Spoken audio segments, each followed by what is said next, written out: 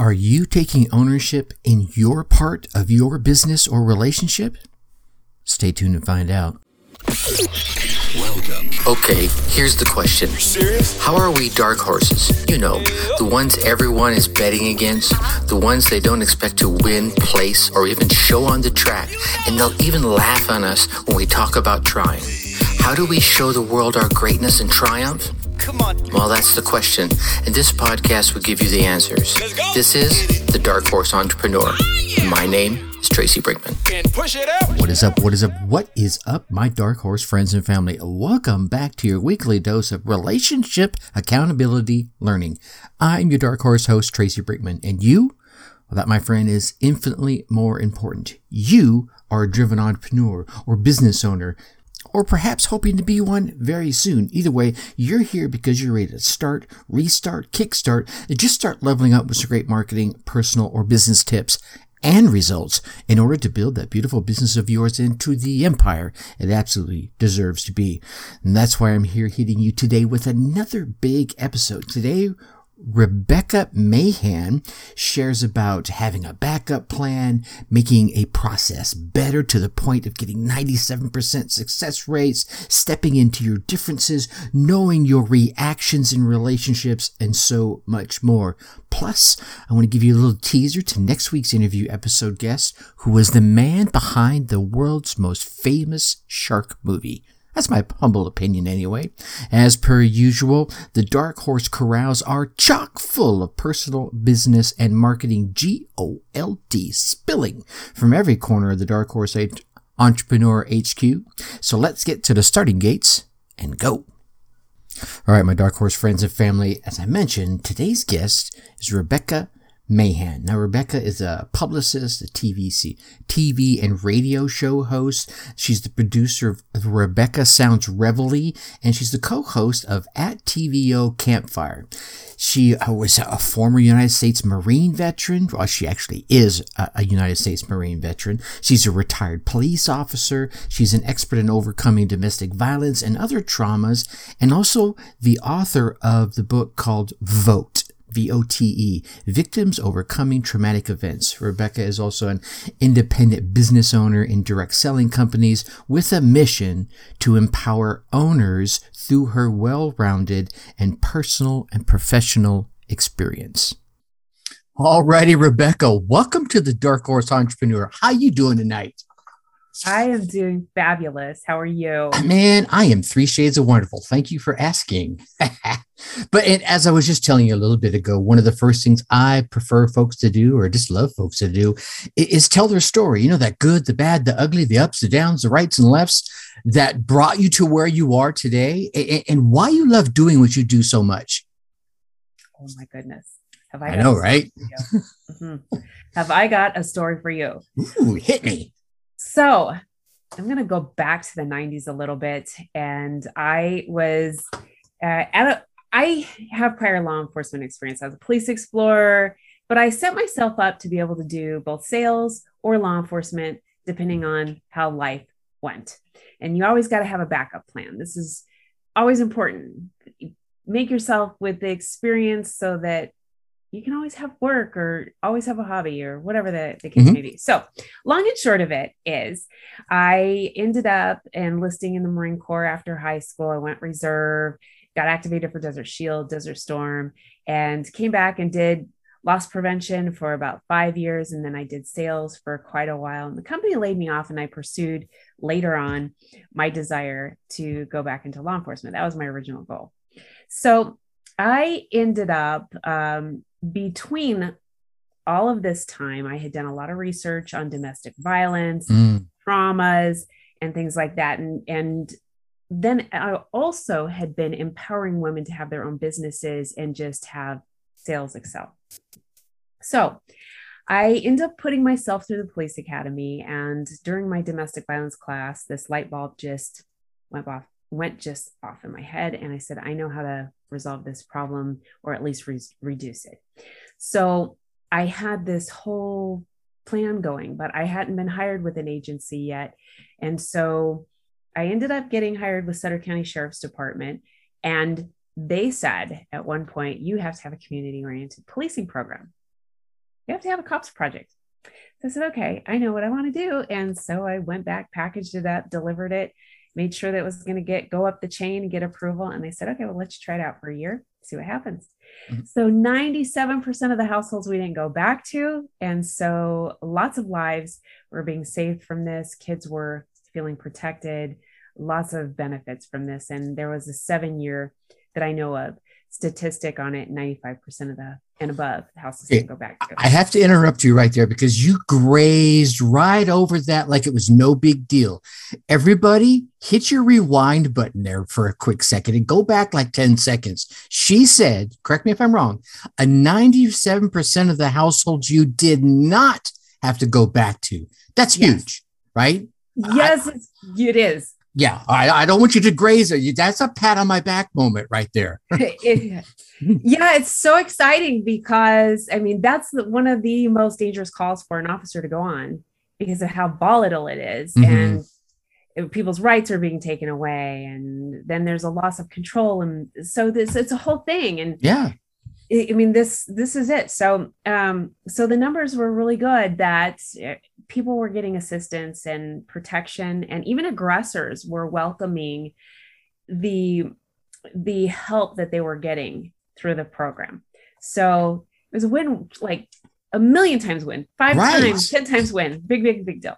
So later on, I decided that this needs to be in the hands of every law enforcement agency so that they can really impact their community in a positive way, reduce any type of officer injuries, and reduce victimization, as well as enhance the resources that people need to have healthier lives. Mm-hmm. So. If you show me a card here, it says vote victims overcoming, was it traumatic events? Yes. Oh, so. Wow. So this is a how-to book for those who respond to domestic violence, whether it's law enforcement, some other first responder line of support there, or a friend who knows someone. Mm-hmm. This is all of the ways in a very methodical method. Well, duh, in a methodical way to really assist somebody in overcoming the challenges or barriers that have kept them where they're at. And so the other thing is it's got a template in the back so that law enforcement can keep track of that and then be able to utilize that later as an expert witness because of the experience that they're gaining. Sure. So how I got where I'm at from there is after I wrote the book, I started doing interviews and found that I really loved being able to do, at that time, radio and share the message in depth with listeners that could actually take the tools and change their life from everything that I was doing. So I decided to find a way to do it from home, and I did. Podcasting. I know. So fast forward, it went from at-home radio show to then doing an online TV show and converting the audio portion into podcast. So that is what I've been doing for almost 10 years now. And I eventually retired from law enforcement. And so this is my passion. This is sweet. So there's a lot to unpack in there. And this is really cool. I need to back up completely differently for a brief moment. Because as you were telling your story, I was noticing a trend. It's not good or bad. It just is what it is. You, my friend, Rebecca, have inserted yourself into a number of, dare I just go ahead and say it, manly environments, right? Yeah. You joined the Marines. Hello. Just a little bit manly. I'm just going to say it. Then you cruise into the police academy again. I know there's a lot of ladies out there, and God love you, but it's a very manly populated arena. Is that just something you just were compelled to do, or is it just like, look, this is me? If there's guys there, whatever. I mean, a lot of ladies, I think, would be not intimidated, but afraid to step into that arena because of all the testosterone. Okay. Uh-oh, here it comes. Hit me. Here it comes. You're going to kind of crack up at this because we got to go way back. This is going to totally tell my age. But somewhere in the neighborhood of 6 or 7, I knew that I needed to go into law enforcement. And I was sort of patrolling the neighborhood on my bicycle. And at 10, I'm going up to the local sheriff's department, and the desk sergeant is totally appeasing me by giving me a little badge sticker that I could wear and patrol the strip mall and make sure nobody's parking in the handicap spots. So that's like 10 or 11. And then from there, I find out that through the Boy Scouts, there's a program, and you can't be a girl Boy Scout. Right. So, not back then anyway, right? Right.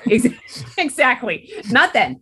So, so I find out through that program, there's something called Police Explorers. And so when you hit 13 and a half, you can get on an agency, and they will put you through sort of a junior police academy. And then they will let you go on patrol with officers. You direct traffic. You can do all kinds of stuff. Sweet. Well, this just made me so happy. You're so like, yes, I was like, there's an aha moment there. You're right. Yeah. I'm like, I know there's something for me here. So about 13, I start calling the local police department, and they're like, we can't have you. You have to be older. And so I start war dialing them.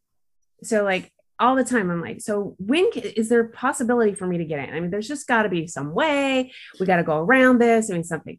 They said, there's a police academy coming up, an Explorer Academy coming up. You have to be 13 and a half. So around March, so I was like, all right, I'm doing this. I'm in. Yeah. So I go and I do that and challenge myself. And then I'm doing ride-alongs, like as often as they would let me do it. How and fun.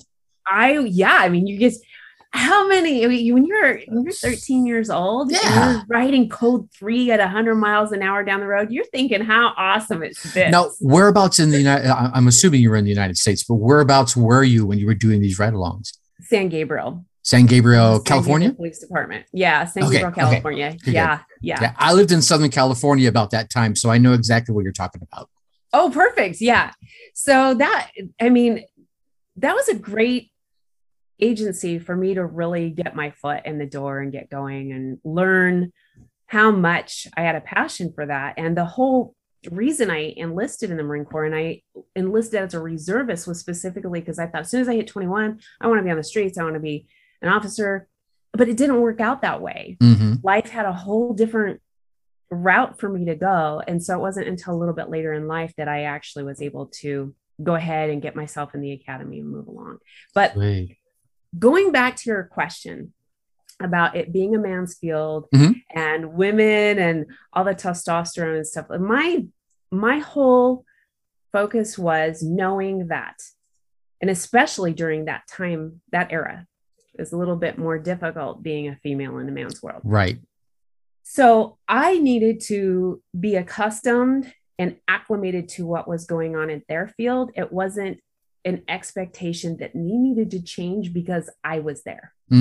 Yeah. And that's how I got through it. Nice. And well, my own weight. And you know what? And that's the same thing they do. I was in the military myself. My dad was 23 years military veteran, retired from the United States Army. I joined right out of high school, served 6 years. I got out right before Desert Storm. Don't say that too loud because we just dated ourselves. I'm just saying. But so I know exactly the era you're talking about. A little different, but for me, it didn't matter whether you were a guy, gal, whatever. You just had to pull your own weight, period. Yeah. If you pulled your own weight, you and I, we were good. Yes. Even especially if you were a guy. Yeah.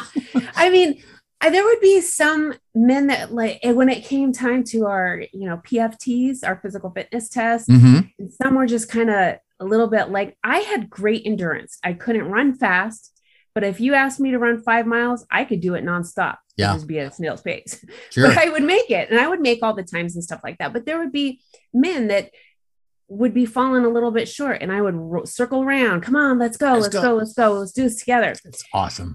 Yeah. And I would expect that if there was a weak part of what I couldn't do, that they could, but it wasn't about that for me. The part that would bother me is if you had somebody that wasn't and everybody was pulling slack for them because in boot camp, there's stories about what happens in there if you're not pulling your own weight. There are quite a few stories, and yeah, I'm not sure we want to share those here, but no. But I'm just saying they're there. Yeah. Wink, wink, nudge, nudge. Some of the things you've seen in movies probably actually happened. Right. I'm just saying. I'm not saying I witnessed it. Anyway, wasn't a part of it. Yeah. I actually shared some of those stories with my wife on a few occasions, and it's kind of sad that they happened, but hey, you know what? They happen anyway. So it's cool. You bucked up. I want to say you manned up because obviously you. Anyway, a womaned up. You womaned up. I'm curious though. What was your well, in the Army they called it MOS, your military occupation, right? What was your MOS when you were in the Marines? I was what's called, and so this would be foreign to a lot of people, 3531, 3521, which is motor vehicle operator. Okay. I was a truck driver and also a mechanic. Oh, now see, another man's field. I know. I say that one of my best friends, and I'm still good friends with her to this day. She still lives out in Southern California. She was a gearhead way back in the 80s, right? When we all graduated from high school, the early 80s. I graduated 81. She graduated 2 years ahead of me. You put her she had a GTO Goat, right? A 69 Goat she had that she pretty much rebuilt, right? And I believe, I'm not mistaken, the last time I chatted with her, she still has that car to this day, right? Wow. The classic cherry red, the whole 9 yards. But anyway, she ended up, most of her career, she was a mechanic for the Los Angeles County Transportation Department. So she's out there working on those big old diesel engines. And you want to talk about someone pulling their weight? She don't play no games. You're now listening to the Dark Horse Entrepreneur Podcast. Right? She's one of those folks, just like one of the guys, hey, you get over here, you do your work, otherwise get out of my way, right? So yeah, hey, I'm more power to you. All right, so okay, wait. Go ahead. In contrast, okay. Are you ready for this? Yeah, hit me. All right, here it comes. I was a district sales manager, corporate, for Avon products for 6 years. You got to balance it out, right? You got to balance it. You got to. I love it. How about that? I love it. Anyway, all right. So I am curious though, what led you towards the domestic violence angle of things? I'm hoping it wasn't some experience you had in your life, but often I find that is the case. A number of folks I've had on the show have shared some pretty traumatic times they've had where they were the victim of just what you're talking about. These police officers would be called to. But what kind of led you down that path? Well, we can only be accountable for the things that we do. So in relationships that didn't work for me, I was looking at what was my role in this and how could I not be involved with that? Was it something that I said that might, have caused something that didn't work out the way that I wanted it to work out, or that I just needed to really learn about me? And I came from a guy's world with all of these different things that I did. Sure. So I really needed to learn about me. And the more that I learned about through self-help and stuff like that, I learned a lot about people and women and relationships and men and all of the interactions together and things that people don't think about in relationships. And I found it quite fascinating. So I took stuff from my own unhealthy parts of relationships, whether it was whatever kind of relationship it was. And I will tell you, when you come out of the Marine Corps, you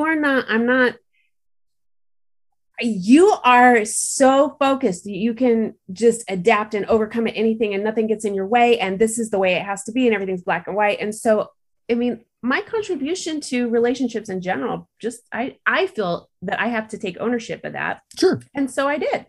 And as I did do those things and I would come alongside other people and hear things that were going on in their world, which just really captivated my attention even more, because it's like, isn't there somewhere that we can learn how to develop healthy relationships at an early age? Because we learn math, we learn cursive. Well, I don't know if we're learning that anymore, but we're not. We're not. I mean, but we have things that we're taught from an early age. And one of the most basic things, no matter what industry or profession you go in, is building a healthy relationship with employees, with employers, with coworkers, and then your own family on top of that. Yeah. No. So what I found was there's a common denominator in how to be healthy and have all of it affect every relationship in every area of your life. And when I was able to put this into practice and it got the results it did, it just blew my mind. Okay, now you just teased this common denominator in relationships. Now you got it. You got to pull back the cover a little bit. You got to let me know what is the common denominator in these healthy relationships. So everybody is wired a certain way. It doesn't matter what culture you come from. We're all wired a certain way. Environment has a huge impact on how we respond to trauma, but whatever way you respond to trauma, you are going to be consistent on that in every area of your life.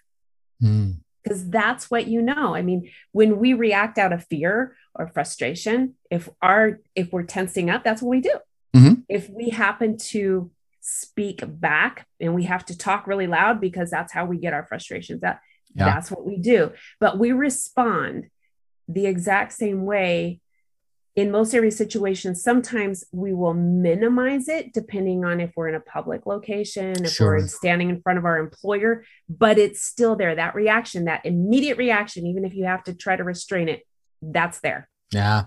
Yeah, you're right. That volume knob might get adjusted, but the reaction is still the same. That's what I heard you say, right? Yeah. Yes. Yeah. Now, would you agree, and correct me if I'm wrong, that usually this reaction is a learned reaction from how you see, let's say, your mom or your dad or whoever you resonated with early in life? You kind of mimic their reactions, because that's how you learn a lot of your habits, good, bad, or ugly, is from those who taught you growing up, right? 100%. That is take the nail, hit the hammer right there. Here's how I'm going to define it. And you're going to love this because you'll see the correlation in my life. Your childhood and whatever environment that you're in, whether it's same-sex couple, whether it's mom and dad, whether you're with grandma, whatever it is, that is your boot camp on a relationship. That is where you're learning everything that you are going to put into place when it comes to a relationship of your own. And if there's two parties and one happens to be a victim and one happens to be an aggressor, you're going to identify with one of those. And then those behaviors will be the things that you emulate later on. Yeah. That's the only response you know. Yeah, you're so right. It's funny you say it like that. It's because, we all go through our ups and downs, right? We have the roller coaster of life, as I like to refer to it. And we have those major dips. I've had I call them three major dips in my life. And when I say majors, it's like bad stuff, just caca, hitting the wall kind of stuff, right? And for me, it was learning to turn around and look that ugliness dead in the face and figure out, what the hell can I learn from this? And until I did that, and it was a skill I had to learn as an adult, because, and this is all hindsight, right? I look back at my parents in my early formative years and into my teen years. I don't ever remember seeing them do that. Doesn't mean they didn't do it. If they did do it, they did it behind the doors where I couldn't see them do it. So I couldn't learn that they did that. I mean, I didn't see my dad cry. And again, we're talking about a couple of different era folks here, right? I didn't see my dad cry and until I was in my mid to late 20s. And it was because his mom died. And even though I walked in and saw him crying as he was sharing the news with my mom that his mom had passed away, he started, really quick, drying his face and sitting up. And it was like real calm. I have some bad news I need to share with you, and then he shares with me the news that grandma had passed away. And of course, I started crying right away. But it was just that split moment where I finally saw him feeling something that wasn't, he was the cliche, first sergeant in the military. I mean, when I say he was a first sergeant in the military, that picture you get, it's probably exactly what my dad was. So, Wow. Being able to share those emotions with your family. Of course, you got, like you said, like we were talking about earlier, you got to dial the volume up or down, right? But still, I think we should share those thoughts, those emotions, those angers, those happiness, right? So that our kids and our employees, our loved ones, our seniors can see that, you know what? He knows how to deal with his shit. I just know no other way to say it. Does that make sense? It absolutely does. And if I were going to go one step further, please. If someone wanted to say, I really need to get a handle on what's going on here, I just don't know how. So what I would say is, if your situation isn't something that you would recommend to somebody else, it's time to take some quiet time for yourself, because this is often what we don't do. We do for everybody else, but we don't do for ourselves. We put everybody else first. And we have to think about ourselves in the airplane, that oxygen mask that comes down, and now we're going to be able to help everybody. So take some quiet time and think about what thoughts are going through your mind. So when I say that, I mean, what specific sentences do you hear yourself saying to you? And if those things are not healthy, and I don't like using the words bad or good, because really we can go from healthy to unhealthy or unhealthy to healthy. We tend to be able to minimize the negativity as far as self-esteem and pushing that down. So if I can think about, that was really an unhealthy statement I said to myself, how can I sort of rephrase that and turn it into something healthy? Because if you take those statements, would you say those to your children? Would you say those to somebody you love? And if you wouldn't, you shouldn't be saying them to yourselves. And that is the first thing, is to get in your own head. And as you're doing that, those thoughts come out through your mouth and they begin to empower you to make changes. It will happen automatically. But that's the first step. That's the magic step. It's like there's a song, and I keep forgetting the name of it, but there's a lyric in the song where it says, I speak to myself a way I would never speak to my best friend. Right. And if those are going on, like you're saying, it's time to take that sentence, whatever it was, and reframe it, rephrase it, so it becomes a more empowering statement. Oh, I love it. I love it. Okay, I know what I have to be mindful of your time, because you have some things going on and I don't want to bump you up into anything else. But if there was any last magic that you want to share with anybody, let's get that out. I want to share all your goodness. And then after you share that magic, let them know where they can get a hold of you, because I want to make sure to get those links down in the show notes so they can click right in there. Oh, thank you so much. I just want to say you are valued more than you will ever understand the value of yourself. There are so many people that rely on you just for your friendship and your wisdom. Don't let fear hold you back. If you're afraid to make a change, and oftentimes we don't want to admit to being fearful, but if change isn't happening and you're not making healthy strides, that means there's fear involved. And I can tell you more about that. You can click on facebook.com/Rebecca L. Mahan. You can find me on Instagram at Copper Heels. LinkedIn is a great place. And I really love to empower people. And I don't do it for monetary purposes. If somebody is in a situation and they want to reach out and find out what they can do to make their life better, they can email me at RebeccaMahan@publicist.com, and I will call you and talk with you and tell you all of the things that you have as far as options or resources that can make your life better. Oh, 100%. Rebecca, this has been money. This is fire. Change isn't happening. There's definitely fear involved. I love that.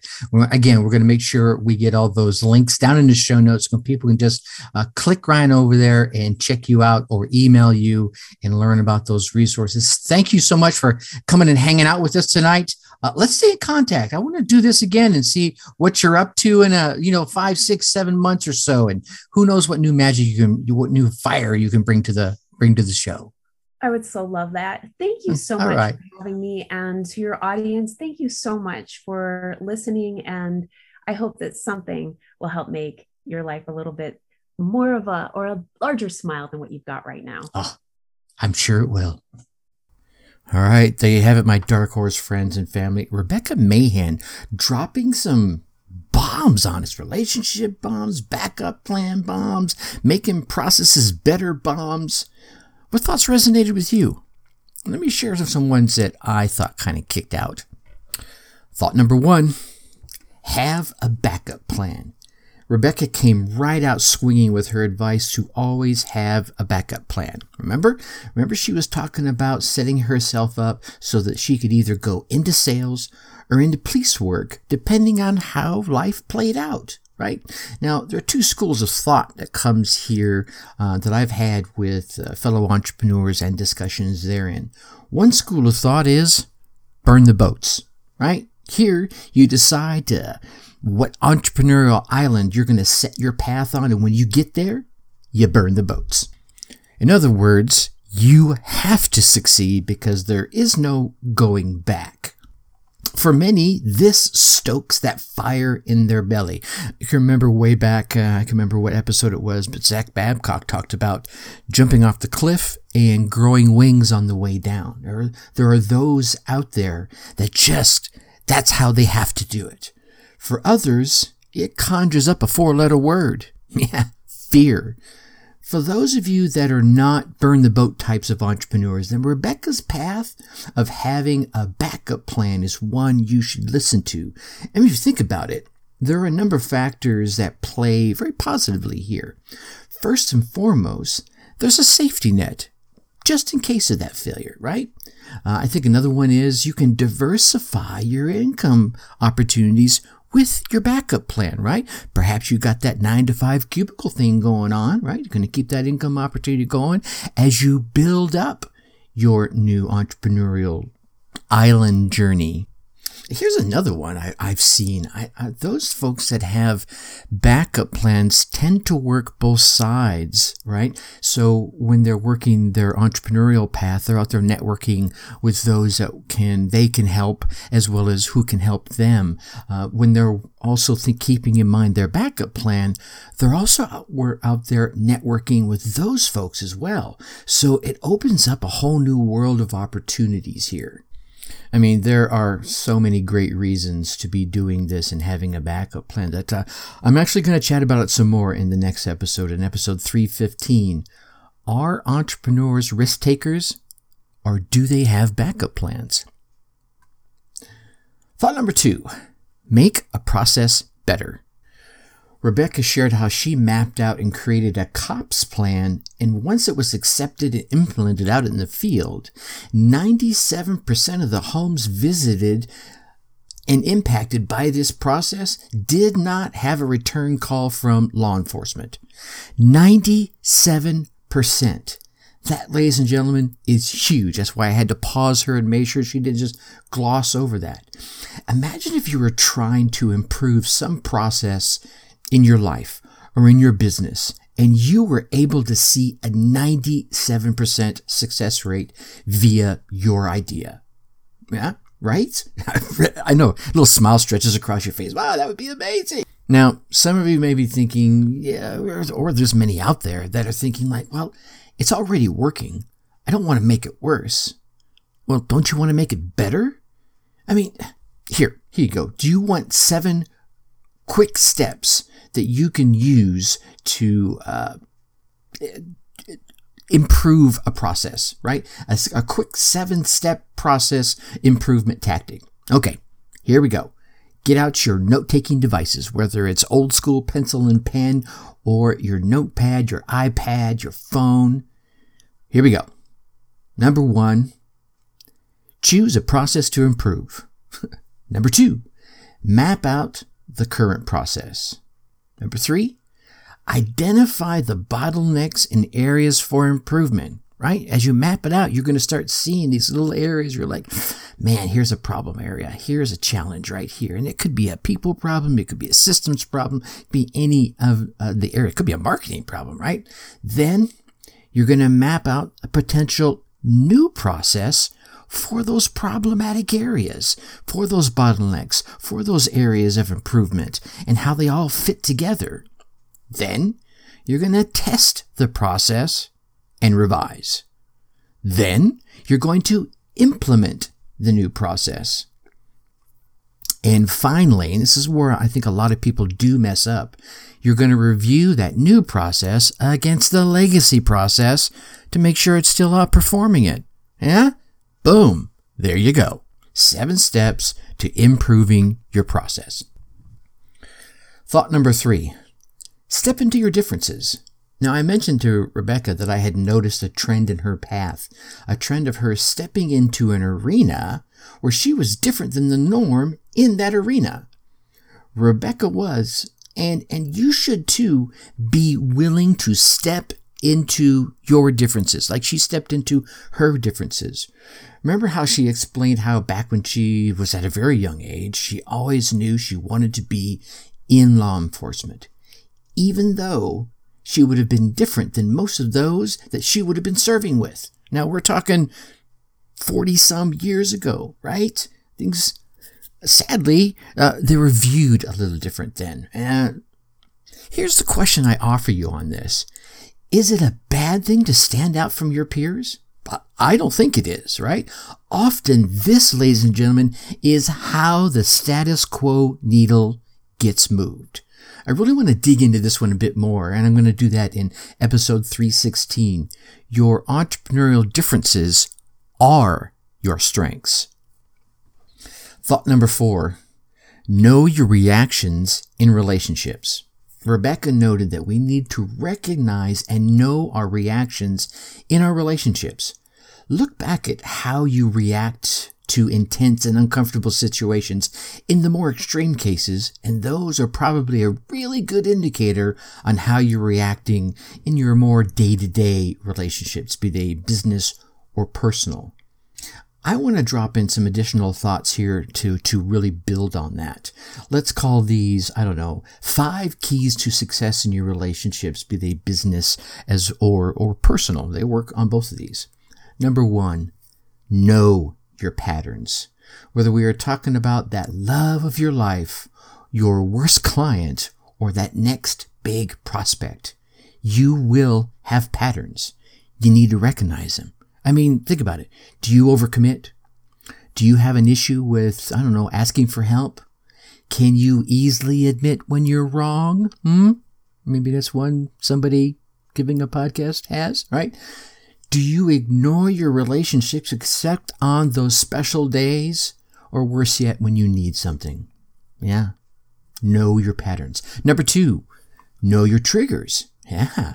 Because right past your patterns are those areas of irritation that impact the very dynamic of your relationship, even if it's just impacting you internally.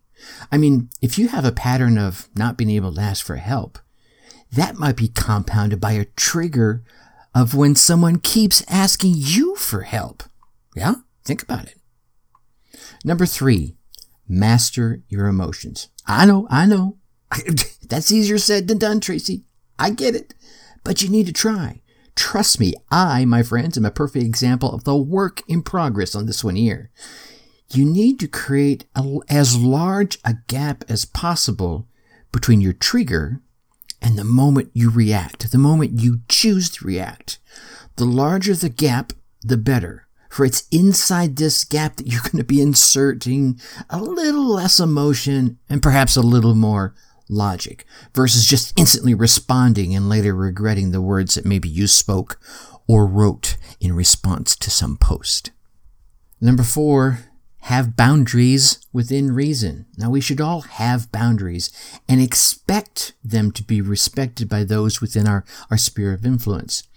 However, there are times when a little reasonable flexibility in your boundaries could be better served than not. Now, don't get me wrong here. I'm not saying let people trample on your boundaries. I'm just saying that having a softer attitude in response versus this is the way it's going to be attitude might be better served for you and your partner. And lastly, number 5, do relationship-specific healing. Look, here's the thing. If you do not try to mend the fence of your relationship, then please do not be surprised when the next wind of life or business comes along and blows that sucker down. Heck, I could spend a whole episode on just these 5 tips right here. And if you'd like me to, let me know. All right, I'll be happy to do it. All right, my Dark Horse friends and family, what inspiring ideas, tips, or thoughts resonated with you? Whatever they were, please take some time right now or as soon as possible and write them down. Then put them in action. That's right. Get out there, run your race, get your results, and then come back and let me hear about them. Seriously, Tracy@darkhorseschooling.com. Email me there. Share the tips or ideas that you came away with, how you put them in action, and what results you gained from them. Heck, I'll probably bring you on the show and let you share your amazing story. All right. Whew. We are rocking it. We're going to continue rocking it next week because in our next interview episode, our guest is Carl Gottlieb. Now, Carl is an American screenwriter, an actor, a comedian, and executive.